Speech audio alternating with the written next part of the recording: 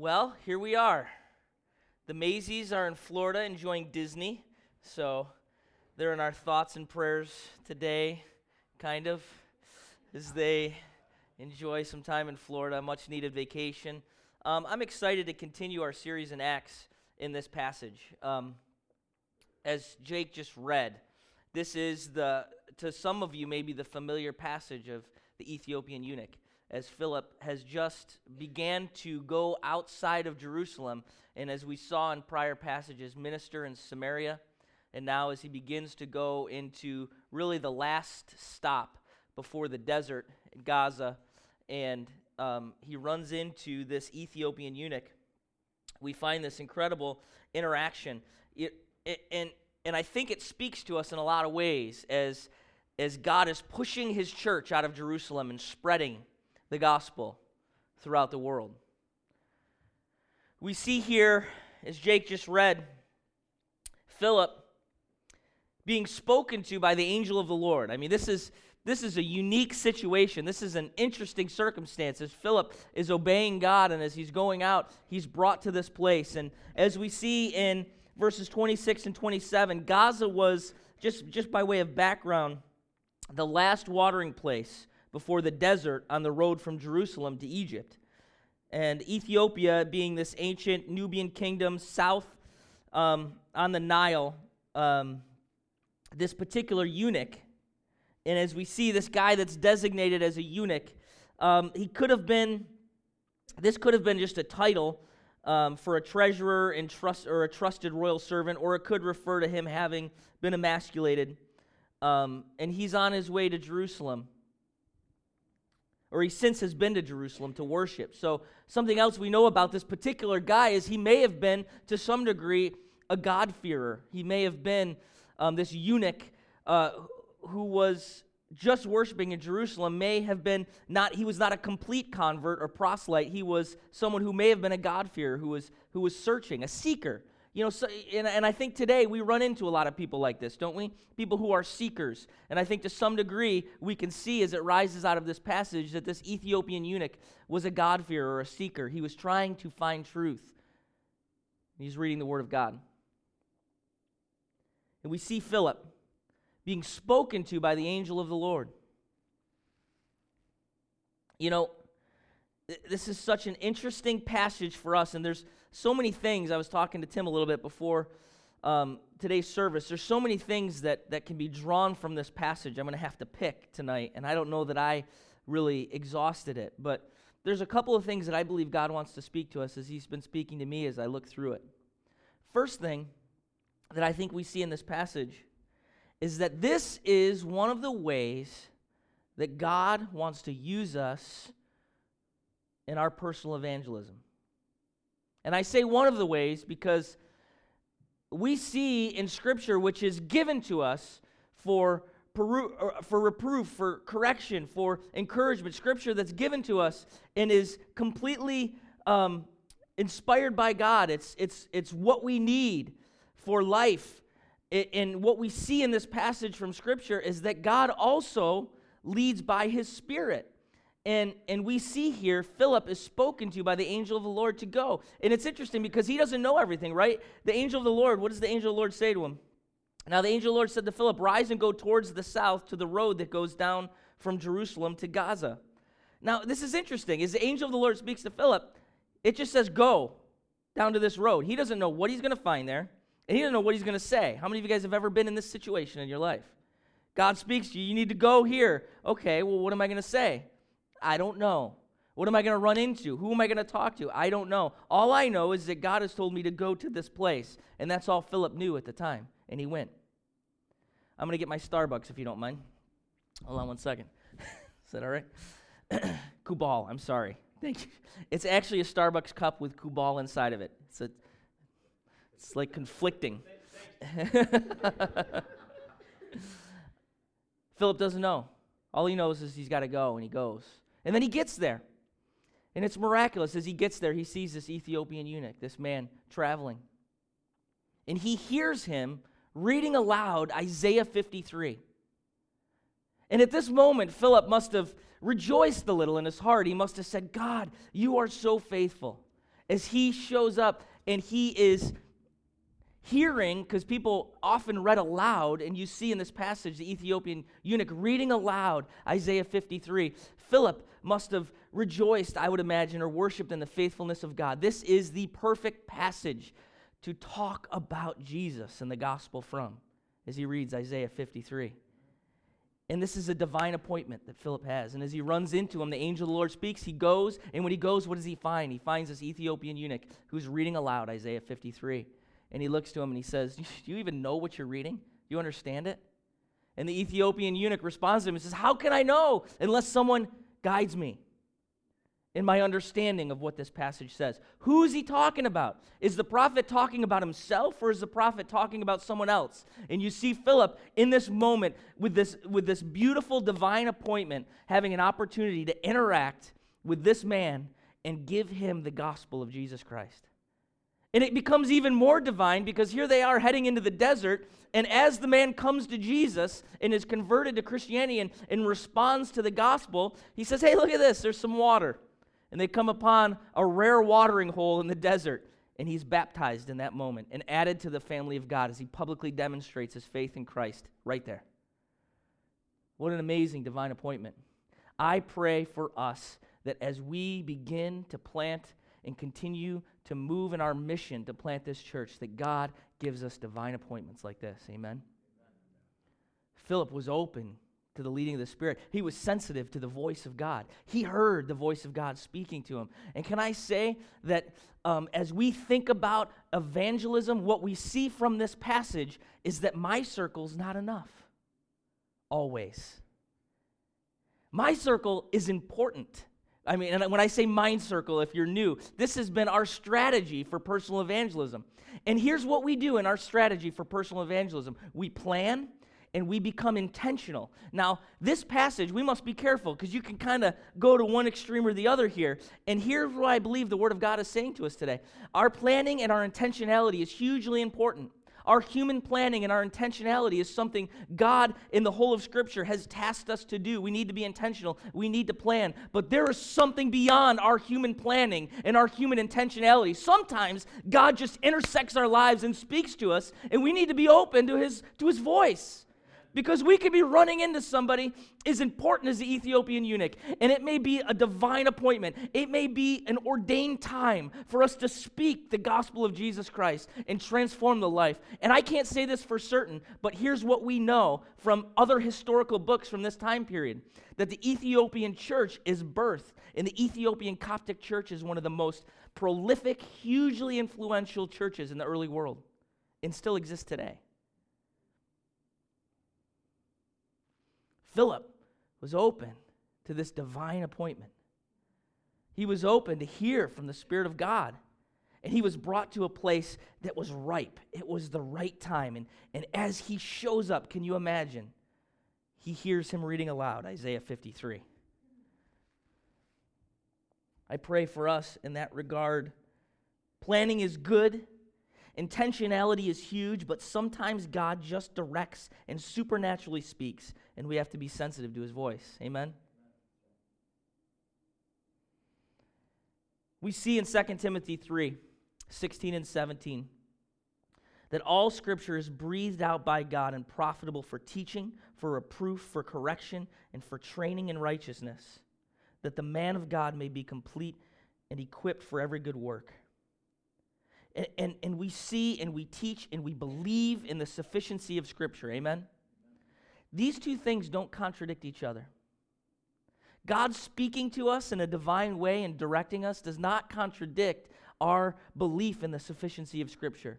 And please hear me, these are not opposing things. And I think it's important in the scope of this passage for us to talk about this for a minute. Because I think we see sometimes in the church people that are all just like, we just need to follow the Holy Spirit and do what the Spirit says to us, and they forget the Word of God. Or some people that say, you know what, that was Acts. There is nothing in the Word of God, in the whole of Scripture, that says this only happened in the book of Acts and no longer happens today. That's not true. It's not what the Bible says. So how do these things work together? It's because what the sufficiency of Scripture means biblically is that Scripture gives us all we need for two things in this passage. It gives all the authoritative truth we need in order to be saved and to grow spiritually. And it gives us all the authoritative truth we need in order to make good judgments about what is right and wrong. John Piper says this: the sufficiency of Scripture does not mean that God cannot speak through nature, as in Psalm 19, or that he cannot speak through the human conscience in Romans 2:15, or that he cannot speak through gifts of prophecy and wisdom in 1 Corinthians 12, 8 through 10. It means that these are not sufficient to save us or nurture us or guide us, but the Scriptures are sufficient in the sense that they give the only authoritative rule for completing and assessing those other kinds of revelations. Amen? Do you hear what I'm saying? The Word of God is sufficient to save us, to nurture us. It is the final word and authority on the way we live our lives and the judgments we make and the decisions we make. And it is the final rule and authority over other kinds of revelation. But that doesn't mean that God still doesn't speak to us and lead us by His Spirit. We judge those leadings by Scripture. Amen? God still wants to speak to us and guide us and direct us. In the scope and in our understanding of Scripture, we judge whether or not those things are really God. Amen? We need God to divinely direct us and lead us as we go about the mission that He's called us to. We need divine appointments. We need to pray that God would move in the hearts of people in Liverpool and in Baldwinsville and in Clay and in Cicero so that we can have those moments as God had already been moving in the heart of the Ethiopian eunuch, so that we can intersect with those lives and speak the Word of God at the right time by His leading so that He can move in their hearts and do what only He can do. Amen? How many of you had those moments in your life? I have had those moments in my life where someone spoke the Word of God to me at the right time and had no idea that God had been moving in my heart prior to those moments. And when they spoke those words, they could have never known that it was God speaking directly to me. It changed my life. God's calling us to be His instruments in that regard in the lives of others. We have to be open and faithful to it. Amen? Isn't that exciting? God's going to do that. He does it. We need to be open to being used in that way. I love verse 31 here. Let's just take a moment and look at it. I'm going to start in 30. So Philip ran to him and heard him reading Isaiah the prophet and asked, "Do you understand what you're reading?" I love that. He hears him reading out loud and he's like, "Hey, what a great question. What a great personal evangelism interaction. Hey, do you understand what you're reading? Do you have any idea what you're talking about?" And I love this in verse 31. And he said, "How can I, unless someone guides me?" And he invited Philip to come up and to sit with him. Verse 32. Now the passage of the scripture that he was reading was this: like a sheep, he was led to the slaughter. Like a lamb before its shears, silent, so he opens not his mouth. In his humiliation, justice was denied him. Who can describe his generation? For his life is taken away from the earth. And the eunuch said to Philip, "About whom, I ask you, does the prophet say this? About himself or about someone else?" Look at verse 35. This is what we need to do. Then Philip opened his mouth. That's a good first step, isn't it? In our personal evangelism. At this moment, he had an opportunity. And Philip opened his mouth. Sometimes that's the hardest part, isn't it? Come on, how many of you guys have ever been there and you're like, I need to open my mouth, and your brain is going, please speak, open your mouth, say something, and somehow you just sip your coffee or, take another bite. That's usually me. I usually have coffee or food. Philip opened his mouth. And beginning with this scripture, he told him the good news about Jesus. Isn't that amazing? Let's take a look at it. Isaiah 53. If you want to turn there, you can. Isaiah 53, verse 4. Surely he has borne our griefs and carried our sorrows. yet we esteemed him stricken, smitten by God, and afflicted. But he was pierced for our transgressions. He was crushed for our iniquities. Upon him was the chastisement that brought us peace, and with his wounds we are healed. All we, like sheep, have gone astray. We have turned every one to his own way, and the Lord has laid upon him the iniquity of us all. He was oppressed and he was afflicted, yet he opened not his mouth. Like a lamb that is led to slaughter, and like sheep that before it shears is silent, so he opened not his mouth. We see this as the passage that the Ethiopian eunuch was reading as he was traveling down that road. What an amazing passage for him, for Philip to say to him, do you understand what you're reading? And for him to say, how can I understand? Unless someone guides me. This is one of the most powerful passages that he could have been reading. This is about Jesus. Philip sees this amazing opportunity. And as I was meditating on this passage, as I was thinking about this narrative in Acts chapter 8, I couldn't help but ask myself the same question that Philip asked of the Ethiopian eunuch. Do you understand what you're reading? And I would be remiss if we don't, for a moment, not assume that we all get this and ask ourselves the same question. Do we understand what we're reading? We read a lot of things, don't we? Maybe, some of us. Or we watch a lot of things now, right? A lot of things that are useless. Believe me, I do too. I'm speaking to myself. I watch a lot of things that are useless. I read a lot of things that are useless. A lot of things that have no value. A lot of things that, to be honest, potentially are poison. A lot of things that don't encourage the soul. A lot of things that don't transform the heart. Many things that are a waste of time and for pure entertainment. But do we read and do we understand what we're reading in regards to the Scripture? You see, in the beginning of his personal evangelism, Philip starts with the Scripture that the eunuch is reading and begins to explain to him the gospel of Jesus Christ, this absolutely life-changing message of the good news.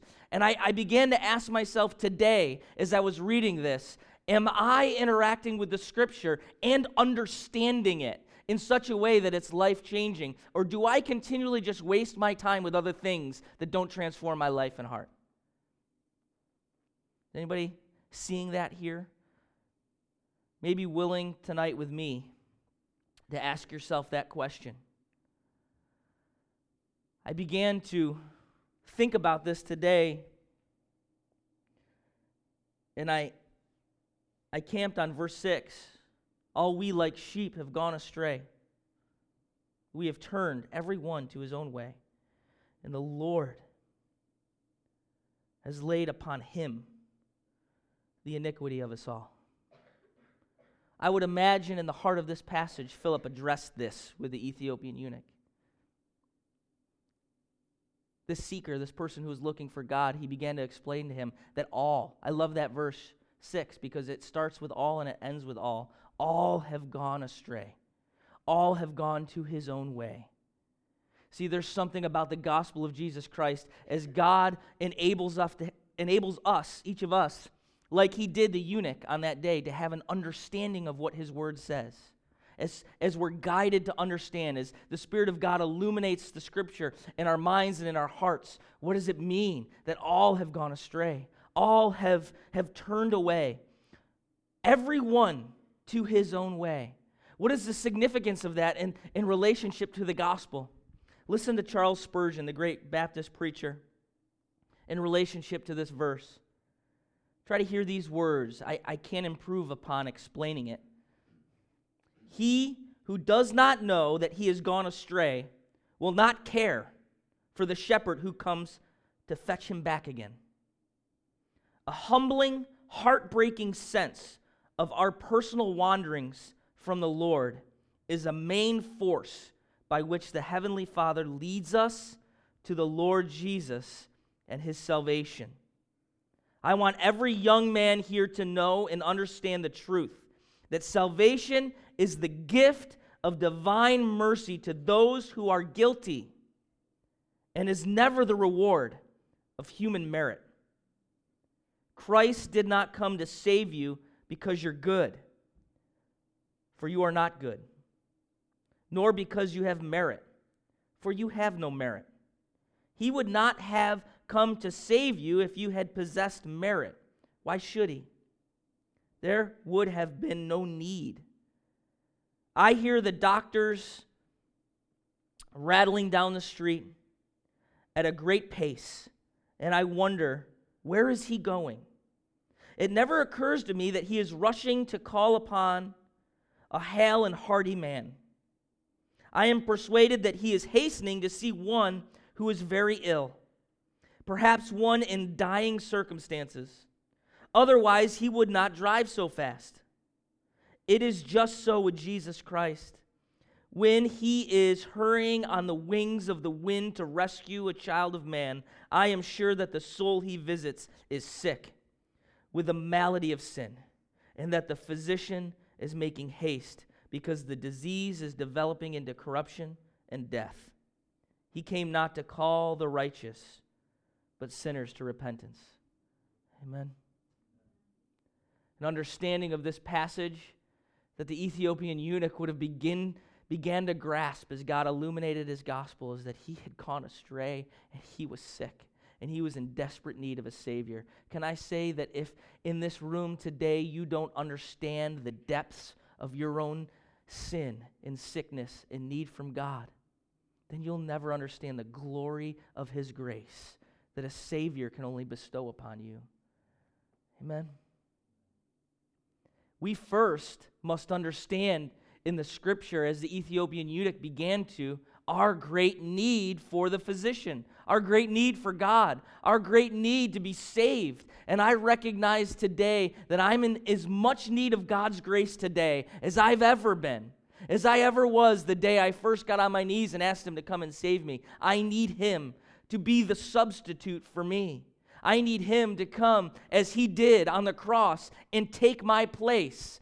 It wouldn't be justice for God to punish Jesus for my sin and punish me. There would be no need for two punishments. In God's justice, he would never punish twice the sin of one person. And so Jesus was my substitute. He took my place because I needed it, because I was sick, because I was sinful, because someone had to atone for my sin. And as Jesus became the substitute for me, there's no longer a need for me to experience the punishment he's already taken. How amazing. In his justice and in his great love, he laid upon him the iniquity of us all. The only one who did not deserve to suffer, suffered. The only one who did not deserve to experience the punishment of God for all the iniquity of all mankind, experienced the punishment of God for all. Why? So you don't have to. So I don't have to. He saved us. He became our substitute. This is the passage that the Ethiopian eunuch, as he began to see the torture that Jesus went through, was asking Philip, who is he talking about, himself or another? And here Philip steps in and presents an understanding of the gospel of Jesus Christ. Do you understand what you're reading? How could I? I need someone to guide me. Do we understand? I want to understand more. I want to understand more the gospel of Jesus Christ.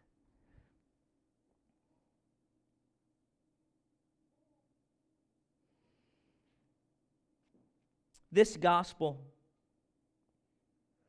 should be the very thing that transforms our lives in such a way that we're absolutely never the same. And in that, we respond and ask God to cause us to be faithful followers of Christ in light of the gospel of Jesus Christ, so that we can be used by God, because God does his work through his people to have those divine appointments and to minister the gospel of Jesus Christ to other people. Amen?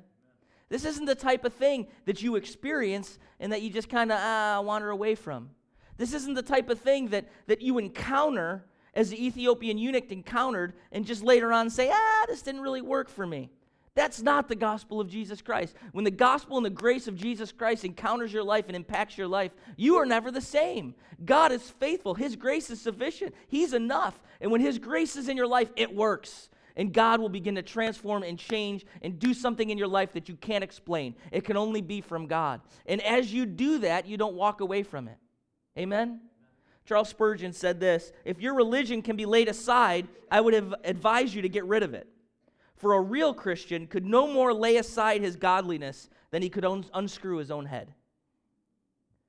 It's something that's in you because God did it. You didn't do it. As we, tonight, reflect on the gospel of Jesus Christ,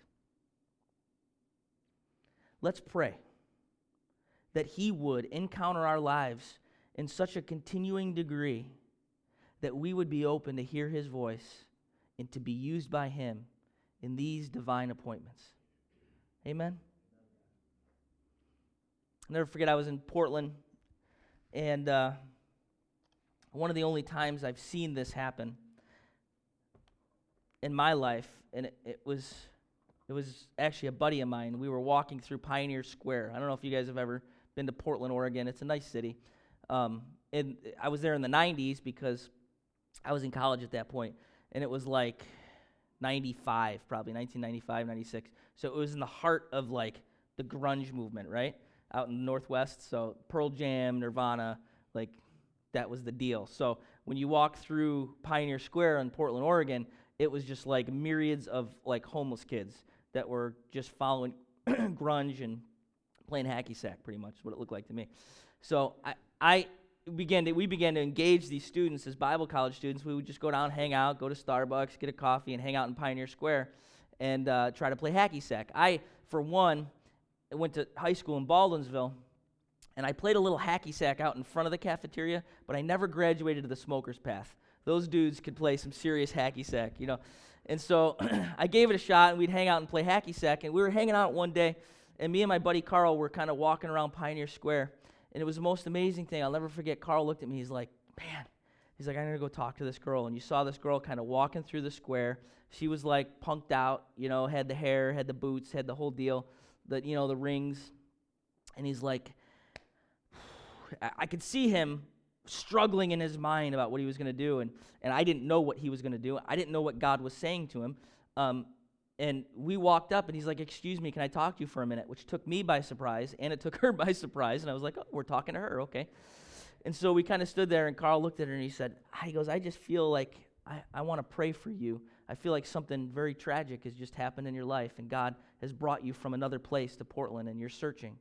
And she looked at him like she had just seen a ghost, and her eyes got big, and she's like, yes, I just had a major death in my family, and I just ran away from San Francisco. Nobody even knows I'm up here, and I'm just wandering around, don't know what I'm going to do with myself. And at that moment, Carl and I began to pray for this young girl and talk to her, and we got her something to eat, and we had this incredible conversation where Carl and myself had an opportunity to explain the gospel of Jesus Christ to her. And I remember thinking, walking away from that experience, wow, isn't God great? How amazing is that? I don't know whatever happened to that young lady, but I know I remember saying to myself, I want to be open to those moments in my life where God speaks to me. And I wonder tonight, as we sit here and as we contemplate this passage, have we filled our lives with so many loud things that we're not open to and sensitive to the leading of God's Spirit?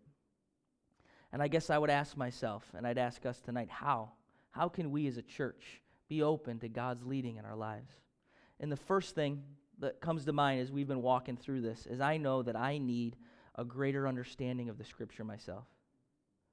I want to dive into the depths of the gospel of Jesus Christ. I want to understand it. If you begin to understand the Scriptures in a way that God has called us to have understanding as He illuminates them to us, I believe you will have a life that reflects that song we sang tonight, All to You. It's all about you. I believe that everything in your life and everything in my life will become all about Jesus. That will be the essence of who we are. we'll have more focus. I'll have more focus. God and his gospel and Jesus will be all to me. It will be something that consumes my life in a greater way, to a greater degree. And I know God's challenging me through this passage for that to be the case. For us together to get into the Word of God, to begin to understand it, and to allow the gospel of Jesus Christ to transform us more. And I believe that will lead us to a place where we're listening to him and we hear and know the shepherd's voice. When the Spirit of God speaks to us, we'll know it's him. Amen? And he's calling us to that. We need to be about that. If we're really serious about what we're doing here, and we're not just hanging out on Sunday nights in some dude's youth room, but we're really about seeing the gospel of Jesus Christ impact our communities, and about each of us going out into the relationships and the spheres of influence that each of us has because God's put us there. If we're really serious about doing that, we need to be serious together about getting into the Word and the gospel of Jesus Christ and listening to his voice and doing what Philip did in verse 35, opening our mouths. Amen? In being open to, yes, human planning and intentionality is absolutely valid and worthy, and also being open to God intersecting our lives in divine appointments. Amen? Let's get into the Word together. Let's open our ears together. Let's plan and be purposeful and intentional, and at the same time, allow the Spirit of God to move and speak to us. And I know, because I've seen God be faithful in this every time. We will hear stories and we will see testimonies of the gospel of Jesus Christ impacting lives around us that we could have never imagined. I know I said this a couple months ago when I spoke at Missio. Every time I look at Nate, and now that I'm saying it, Nate Parker and his wife, I'm excited about the gospel of Jesus Christ. Because when we planted Missio Church, I remember kind of thinking to myself introspectively, all right, hanging out with my parents and my in-laws and Jordan's aunts is fun, but is God going to begin to move in the lives of people? And I'll never forget, and Tracy was there. And there was something significant that happened in my mind and heart when I was sitting in the Palace Theater one Sunday morning, and I saw the video of Nate Parker come up on the screen, and him begin to describe how the gospel of Jesus Christ through Jim Murphy had impacted his life and how he came to Jesus. And then I saw his wife come to Jesus. And then I saw two people who couldn't have a baby, who desperately wanted to have a child, that were trying all sorts of other methods to have a child. And then they stopped the other methods and they began to pray. And God has given them two beautiful kids. And here's this family of two people and their two beautiful kids who know and love and serve Jesus. And I remember thinking, wow, God is faithful. If that's all that happened in the planting of Missio Church, that would be all we needed to have done. And it's been so much more than I even know about. God is going to do that here. He's already began to do it here. As I look out among you people and all of us, he's already begun to do it, and he's going to do it more. Let's be open. Let's be available. Let's be saturated in the Word of God and understanding it for real, so that God can change us and use us and speak to us. And when he gives you those appointments, open your mouth. Amen? Let's pray.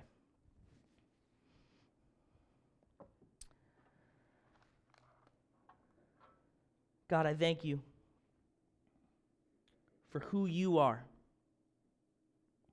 I thank you that you're faithful and that you want people to know you more than we do. God, thank you that you move and you speak to us and you guide us and you direct us, God. I only pray that we would be faithful to you because you're always faithful. I pray that we would be open to hear your voice. God, that we would be faithful to open our mouths and speak when the opportunity presents itself. Most of all tonight, I thank you for the cross. I thank you that Jesus Christ fulfilled Isaiah 53. I thank you that even though I had strayed, that I was going to my own way, that all have sinned and gone their own way, that somehow in your great love and in your great mercy, you laid upon him the iniquity of us all. You are sufficient. Your grace is sufficient. Your death and resurrection and substitutionary sacrifice for us is sufficient. The only thing we can do tonight is be grateful. We reflect on your gospel tonight, and we're grateful. You are worthy of worship. Let us not take the worship of you lightly. Let us not be lax. Let us not be kicked back or somehow dismissive of how deserving you are of worship. In light of your great mercy, it's reasonable that we would give our lives to worship you. We worship you tonight because you deserve it. You're the only one who does. Be glorified. Be glorified in our worship tonight as we come to the table. Be glorified in our worship as we sing tonight. And be glorified in our lives as we worship you when we go. In Jesus' name.